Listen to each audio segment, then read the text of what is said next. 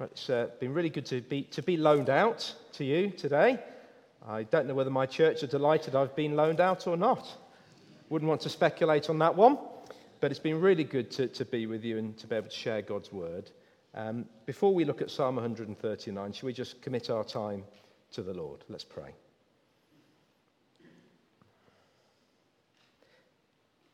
Dear Father, we do marvel at your beauty, and we marvel that a God like you would be interested in people like us. And we thank you that it's not because of anything in us, but because of who you are, because of your great love expressed to us in Jesus. And we simply praise you and thank you from our hearts for Jesus and for everything we have, every spiritual blessing in him. Give us grateful, thankful, worshipping hearts tonight as we look into your word. For we ask it in Jesus' name. Amen. Now, there's an ancient Greek saying, know thyself. It's inscribed in the forecourt of the great temple of Apollo. And it's a vital thing, isn't it? Because we can often be strangers to ourselves. We can overreach. We perhaps take on some extra responsibility, assuming that we're capable and we've got this.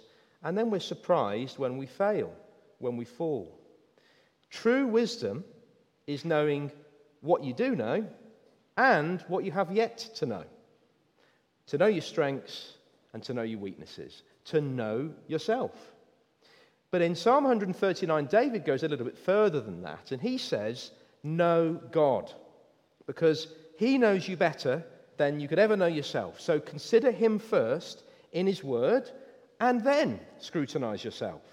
Because only when you know God can you ever hope to truly know yourself. Only in the light of God's revelation can you ever truly make a real assessment of who you are. So what we're going to do tonight is very simply consider God in all his greatness. And this isn't going to be an intellectual exercise only. It's not just to inform our minds, but I hope and pray that it's to touch our hearts as well. Now, some of you will know or remember from the news a couple of months ago that there was a horrible incident in Nottingham. 3 people lost their lives, senselessly murdered.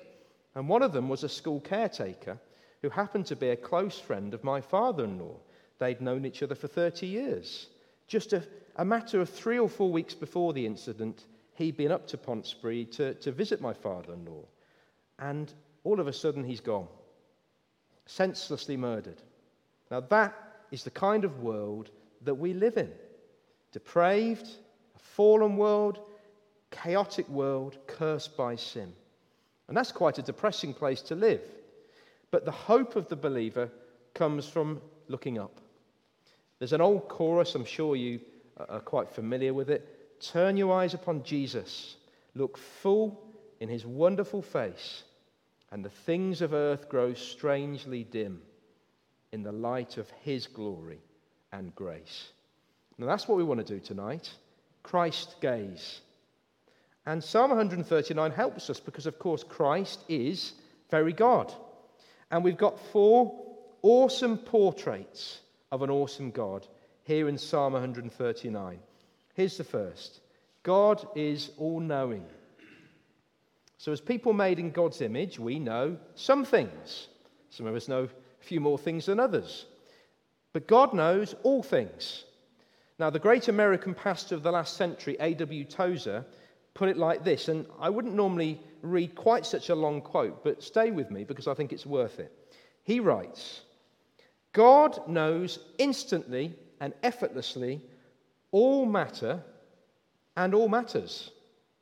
He knows all mind and every mind, all spirit and every spirit, all being and every being, all creaturehood and all creatures, all law and every law, all relations, all causes of thoughts, all mysteries, all enigmas, all feelings, all desires, motions, space-time, life, death, good, evil, heaven and hell. God knows them all. And because God knows all things perfectly, he knows no thing better than any other thing, but all things equally. He never discovers anything, He's never surprised or amazed. He doesn't seek information and nor ask questions to which he does not already know the answer. Now that's God. And the trouble is, when we hear something like that, and we're mere finite human beings, we find it hard to emotionally connect. How can we connect to a God as vast and awesome as that? And yet this psalm is a very personal one. David's talking about a specific kind of knowledge. God's intimate, relational knowledge of those he loves. So in verse 1, David addresses the Lord, which is to say Jehovah, Israel's covenant God, the relational God. And David says, "You have searched me, Lord, and you know me." Now, the closest I think we can come to understanding this is perhaps to look at the marriage relationship. So when marriage works as God intended it to work, and we know it doesn't always work like that in our world, but when it works as it's meant to, you've got husband and wife living as one flesh, and each knows the other, physically, sexually, emotionally, spiritually. It's a deep, intimate knowledge. And yet, even in the strongest of marriages, your spouse can still surprise you. I mean, my knowledge of my wife, Lucy, is not the total, exhaustive knowledge that God has of Lucy, or of me, or of you.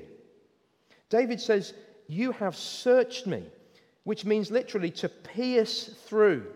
So God, as it were, sees right through us and into us. He sees our actions, of course. He hears our words, yes. But he also sees and knows our thoughts and our motives and our attitudes and our plans, everything. Look at verse 2. "You know when I sit and when I rise. You perceive my thoughts from afar. You discern my going out and my going down. You're familiar with all my ways. Before a word is on my tongue, you know it completely, O Lord. You hem me in, behind and before." Now just imagine if our government said those words. I don't think we'd be reassured. I think we'd find it a little bit creepy, to say the least. And we'd probably think, well, if they know so much about us, aren't they going to take advantage of us in some way? But God's knowledge of us is not cold information to hold over us or to control us. He's deeply interested and invested in us. He cares about us. In fact, he does more than care. It is love. He loves us so much that he came down, didn't he, in the person of Christ to die for our sins.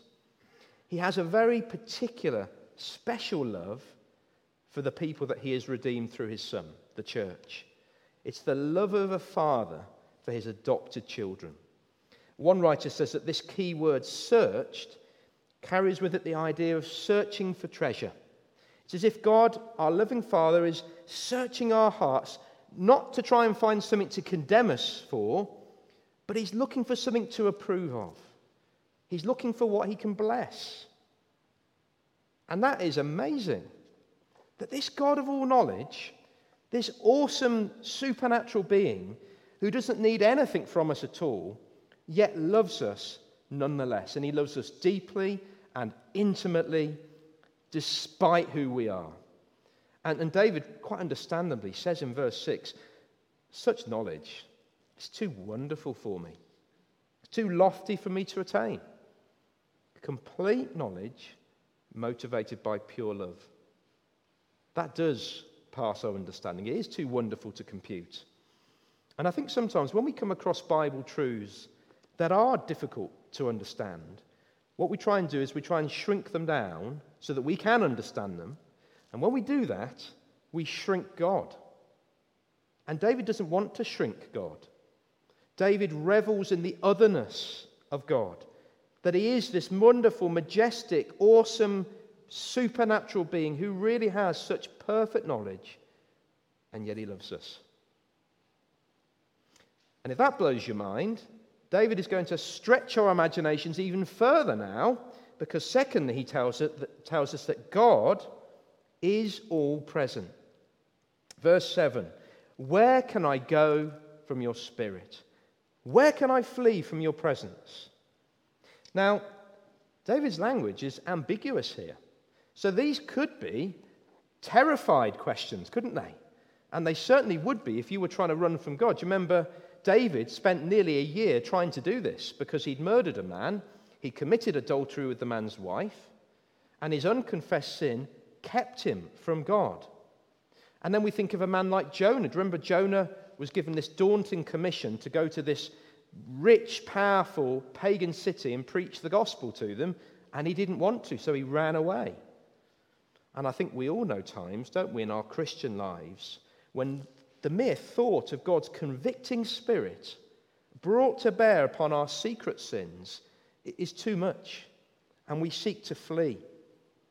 And of course it's impossible, as David shows us here, because God is quite literally everywhere, fully present in all places, at all times.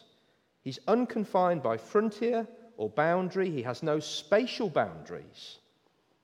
And that same truth, which is so frightening for an unbeliever or even for a backslider, is a wonderful truth for a Christian walking with the Saviour. And I think that's the spirit behind David's questions here in verse 7. Awe and wonder, that for his children, there's no place where God isn't. He's always walking with us. And David gives us three contrasts to illustrate this. So in verse 8, height and depth. If I go up to the heavens, you're there. If I make my bed in the depths, you're there. So if you travel to the farthest reaches of space, or perhaps you swam to the bottom of the deepest and darkest ocean, God's still there. In fact, the Hebrew word for depths is Sheol, which was the abode of the dead, the underworld. And yet for the believer, not even death can separate us from the love of God.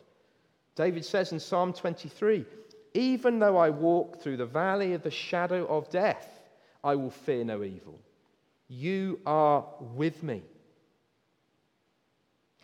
Then in verses 9 and 10, we've got another contrast, east and west, dawn and dusk. If I rise on the wings of the dawn, if I settle on the far side of the sea, even there your hand will guide me. Your right hand will hold me fast. So if you could travel at the speed of light, if you could ride the wings of the dawn, you couldn't outrun God. He would still be there to hold you fast. And in every extreme of life, whether you're in hospital, undergoing an operation, or you're on holiday in a different part of the world, or you're going through persecution, or you're suffering in some way, God's there.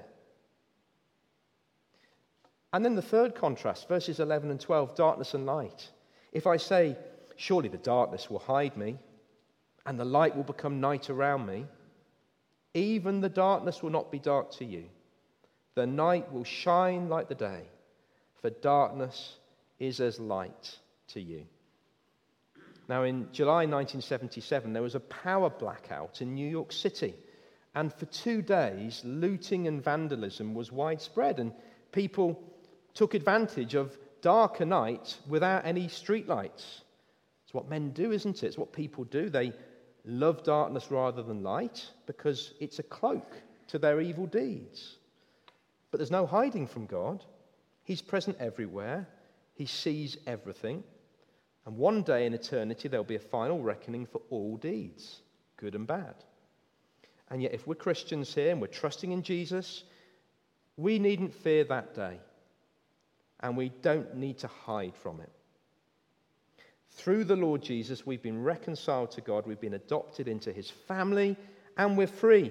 We have free and full access into his presence.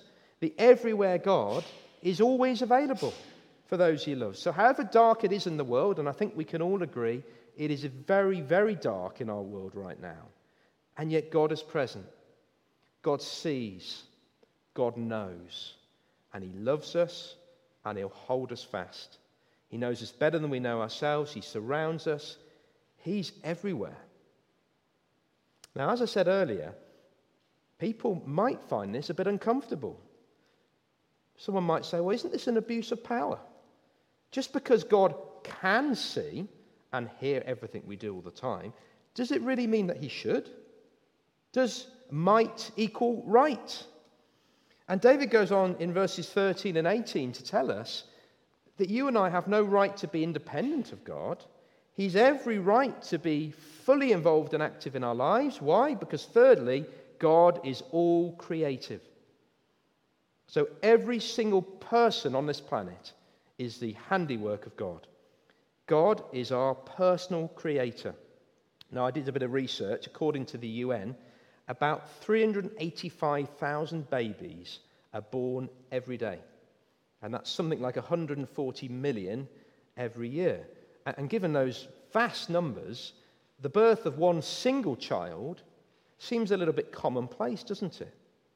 But David, who's thinking of his own birth, he says in verse 14, I praise you because I'm fearfully and wonderfully made. So every human being is an act of God's creative genius. You may not feel it. You may feel a lot of aches and pains, but you are fearfully and wonderfully made. And what's more, every single human being created by God is known intimately by him even before they were born. Now, I remember when Lucy was first pregnant and we went for the 12-week scan, and when we went anyway, you had this little black and white image, very grainy, it's very tiny, but you see this beautifully formed child in the womb. And the technology, of course, is improving all the time, so nowadays it's like a 4D colour image, isn't it? And it's a very moving experience. It's amazing what you can see. Sometimes you can see this 12-week-old baby sucking its thumb. And yet the Creator sees more. His knowledge is complete. So even in those very early days of the pregnancy, when David's own mother wasn't yet aware of his fledgling existence, God knew. And in those very vulnerable early stages, David even then is under the scrutiny of his Maker. He's the object of God's love and God's care. Verse 15, my frame was not hidden from you when I was made in the secret place, when I was woven together in the depths of the earth.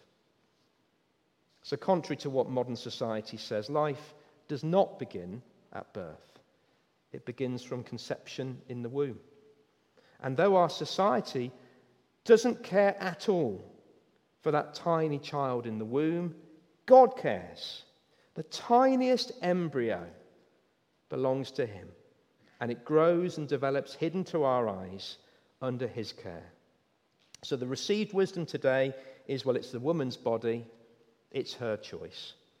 But the only true choice was God's sovereign choice to create that child. And the pregnant woman herself was once but a baby in the womb, created by God. Who are we to play God? Who are we to terminate human life created by Almighty God? And what's more, these verses are very clear, aren't they? God's creative genius is not just the act of a moment. He doesn't just see physically into the womb.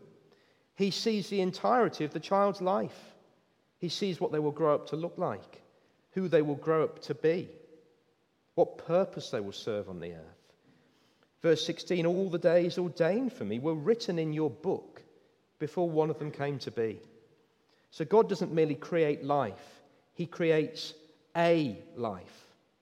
He maps it out from beginning to end. Who are we to decide that we can just abort that? And I realize that I'm probably preaching to the converted here, but also I realize that the battle was lost long ago, wasn't it? Abortion has been legal in our country now for so long. The only debate is whether to extend it. But I think the warning for our country, but the comfort for the believer, is that God knows and God sees. So the unborn baby may have no voice, no rights in our society, but God knows them. He knitted them together in their mother's womb, and he loves them. He speaks for them, and there will be justice for them one day. But for David and for us, I think we can be thankful that we weren't aborted in the womb, that we're here today, that we have lived. And David is very clear about this. God's creative power and his loving care, it's not just for the beginning of life. It continues all the way through, every day of our life, created by God, ordained by him. Every day he gives us has significance, even Monday mornings. And what's more, we're always the objects of his concern. God is supremely interested and invested in the people he's made. Verse 17, it says, "How precious to me are your thoughts, God. How vast is the sum of them. Were I to count them, they'd outnumber the grains of sand." So from the cradle to the grave, the Lord is thinking of us, making good plans for us, superintending our lives as he walks with us. His thoughts are bent towards us, and they're vast, vast beyond human measurement, and they're more numerous than the grains of sand of the sea. There was never a time when God isn't absolutely concerned for the people he's made, particularly those he's redeemed, his new creation. And in fact, David knows the most profound and comforting of truths. Because, of course, David shared our common destiny. He was an ordinary bloke like us, king though he was, and like us, he was one day going to die. And yet David says in verse 18, "When I awake, I'm still with you." And he's not just thinking about the morning after the night before, perhaps after a turbulent sleep, a nightmare, and he wakes up, "Oh, the Lord's with me." It's more than that. David knows that when he falls asleep finally in the Lord, and he passes out of time and space, and he awakes in eternity, he knows that his Creator and his Redeemer will still be with him. And I don't think there's any more comforting truth than that, is there? Once objects of his loving concern, always objects of his loving concern, even unto death and beyond. Once our Father, he's always our Father. His authority over us remains forever. And that is a fearful thing for people who want to be independent of him and are going to spend eternity in hell. But it's a wonderful, wonderful truth for the believer. So the God who knows us perfectly and is surrounding us all the time in all places everywhere is also the one who made us intimately. And he's not a careless creator. He takes care of his own. Now, the big question here is, what are the implications? What do we do with this awesome God who can't be escaped, who's all-knowing, he's all-present, and he's all-creative, and he created us, and he's committed to us? What do we do with him? Now, we might say, well, praise and adoration is a good start, isn't it? That's what we should do. But David's conclusion here is very different. Did you notice the change of tone in the psalm? Because in verse 19, David suddenly comes out with, "If only you would slay the wicked, O God. Away from me, you bloodthirsty men." And what's going on here? Well, the fourth final portrait of God in this psalm is that he is all holy. And holy, as we know, means separate or other. So God stands apart. He's the only being in this or any universe who was never created. He's eternal, without beginning, without end. He simply is. Always. And he stands apart in another way as well. He's always sinless. He's never sinned. He can't sin. It's impossible. If he was to even sin once, he'd cease to be God. So he's eternally perfect. He's eternally other. Holiness is original to God. And faced with this kind of God, the sinless God who's everywhere and knows everything about David and is so committed to him, David desires to get in line with this God, to follow God's way, to be holy as God is holy. It's why David's suddenly given this heightened awareness of the wickedness around him. These bloodthirsty men, whoever they were, who speak of God with evil intent and misuse his name. You see, I'm sure you know this, that when you're in the world for any extended period, whether you have to be in the office or you're with unconverted family or you're just around ungodly, worldly people for a period of time, in the end, you become desensitized to the language and the values of the world, and it just goes through one ear and out the next. And on the flip side, when you spend extended time with God's people and with the Lord in his word and in prayer, you tend to become more aware of God's values and more aware of how sinful the world is compared to the holiness of God. And this is how David feels as he's reflecting upon God. It arouses him to like a righteous anger because of the casual rebellion of people around him. So verse 19, if only you, God, would slay the wicked, away from me, you who are bloodthirsty. Now, David isn't being a sort of hateful, judgmental man here. Obviously, David in some ways spoke in a way we can't because he was God's Messiah, particularly opposed. But it's something else. God has actually given David a shocking clarity of thought and mind. David suddenly sees God in all his glory, and at the same time he sees God's enemy.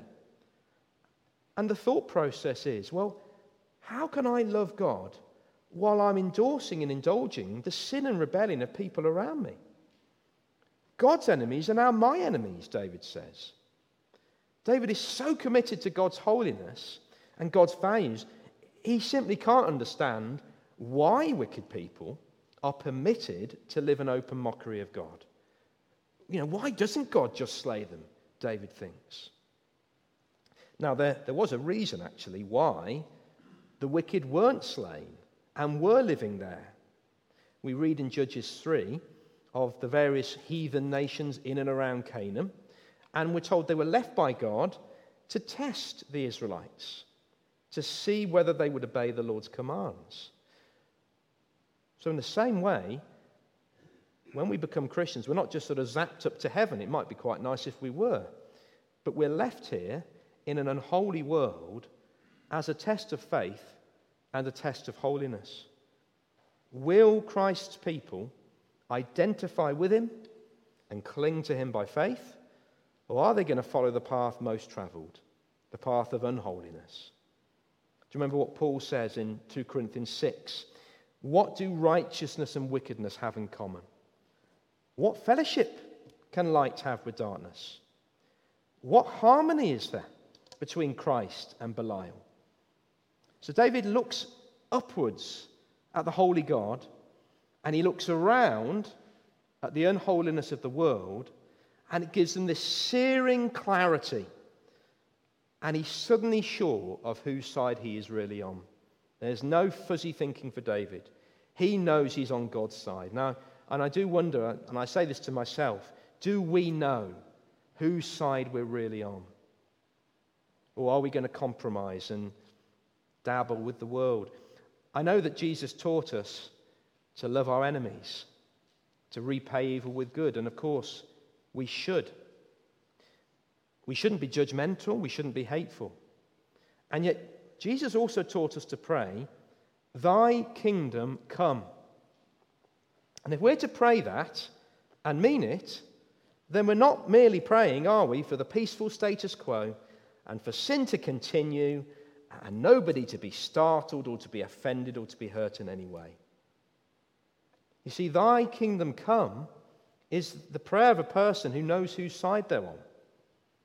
It's the prayer of faith that seeks the ushering in of Christ's kingdom, for the triumph of good over evil, for this current kingdom of darkness to be overthrown, and for everyone who persists in their allegiance to that kingdom to be overthrown with it, and for Jesus Christ to be acknowledged as Saviour and Lord.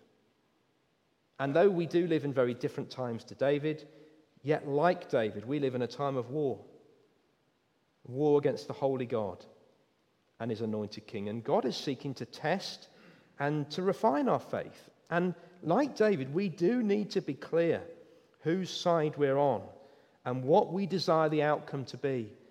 So often you go into churches and they're apologizing for the message as if they're ashamed of it. And we shouldn't be ashamed of the gospel, and we shouldn't be ashamed of our Saviour. We need to be clear, don't we, whose side we're on. And yet for all that, David was a humble man. David knew the unholiness of his own heart.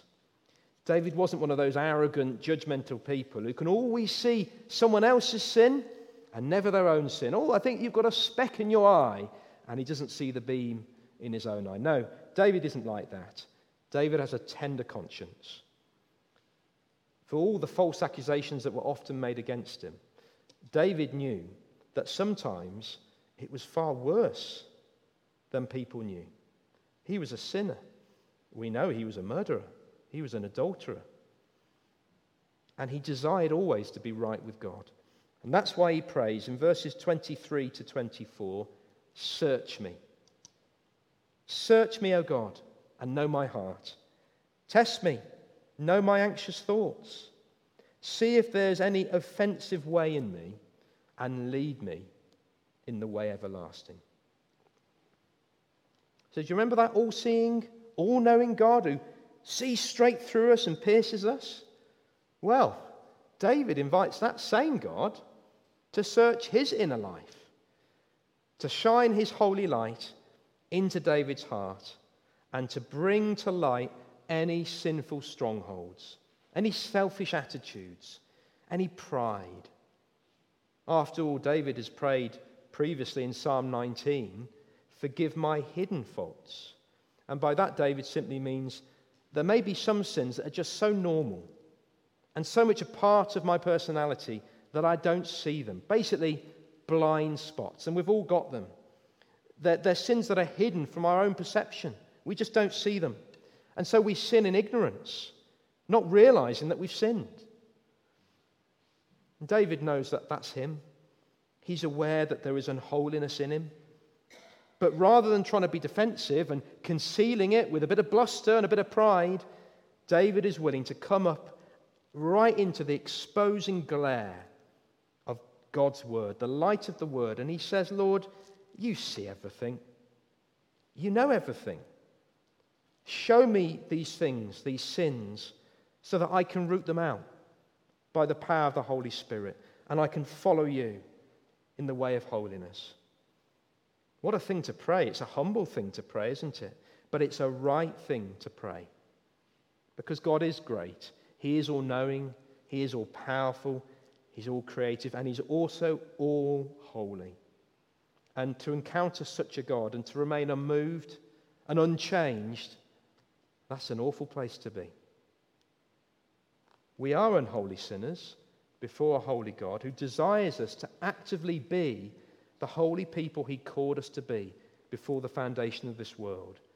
And in the light of his searching eye and in the face of his Spirit at work within us, the way of wisdom is not to hide, not to run, not to bluster, not to be defensive, but to be open and honest before him. And why not? Why not? Let's remember as we close what this psalm has taught us. That in a dark, frightening world, there is a God, and he stands above and beyond and over it all. He's the sovereign creator, but he's good. He's not evil. He's totally sinless and perfect. And he's knowable. And he's relational. He's not cold and remote. And he loves us. He fashioned us in the womb.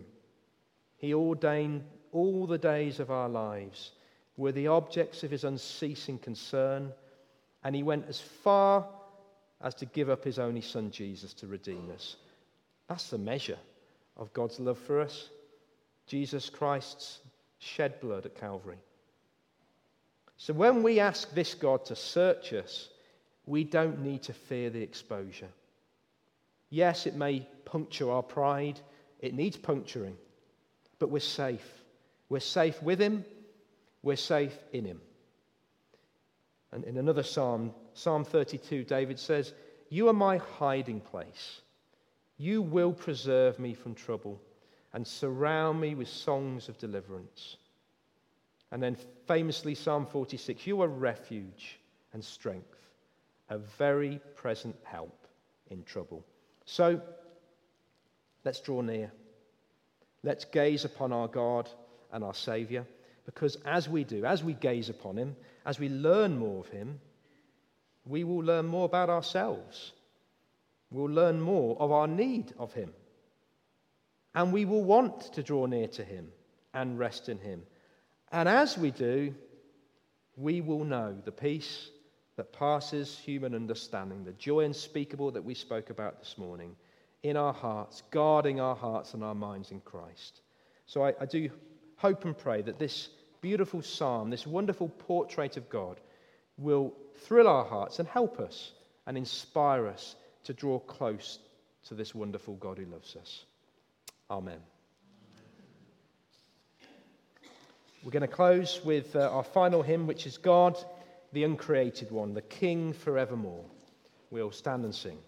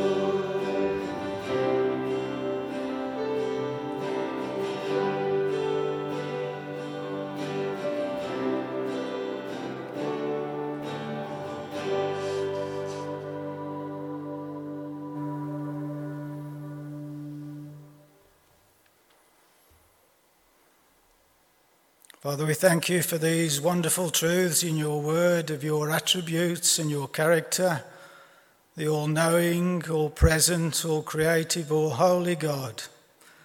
And Father, you call us to be your holy people. Now to him who is able to do immeasurably more than all we can ask or imagine, according to his power that is at work within us, to him be the glory in the church and in Christ Jesus throughout all generations, forever and ever. Amen.